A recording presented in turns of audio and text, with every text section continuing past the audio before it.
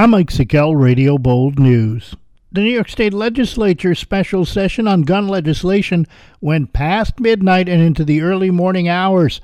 The move by Governor Kathy Hochul was set to bolster gun measures after the Supreme Court overturned concealed carry laws. Locally, Assemblywoman Aileen Gunther spent most of yesterday evening in committee.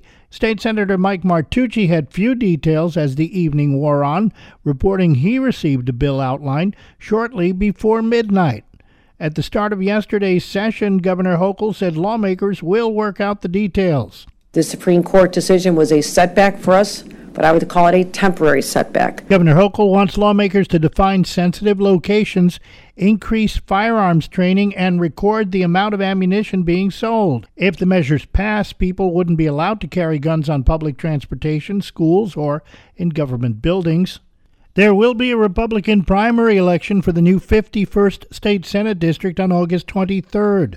Senator Peter Oberaker's attempt to knock challenger Terry Bernardo off the primary ballot failed as the State Board of Elections rejected his efforts.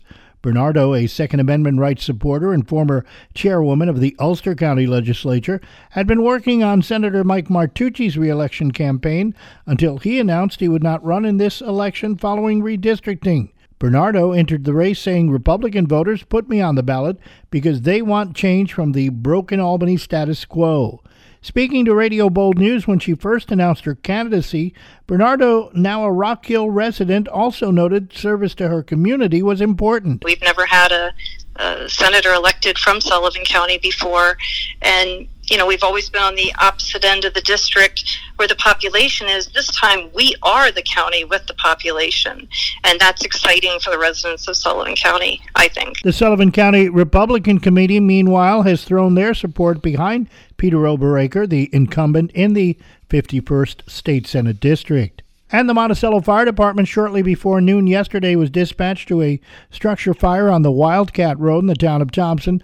Firefighters on the way to the scene reported a visible column of smoke and requested a second alarm. Engine, tankers, and manpower were dispatched from Rock Hill and Conneaunga Lake to the scene, where they found a working fire in a residential trailer-type home. Liberty Fire Department was on standby in Monticello Station. Monticello was assisted at the scene by the Sullivan County Bureau of Fire and fire investigators, as well as Sullivan County Sheriff's Office, Mobile Medic EMS, and New York State Electric and Gas for a power cut. No injuries were reported in that fire. The fire put under control and all units back in service shortly before 3 yesterday afternoon. That's what's happening. I'm Mike Sickell, Radio Bold News.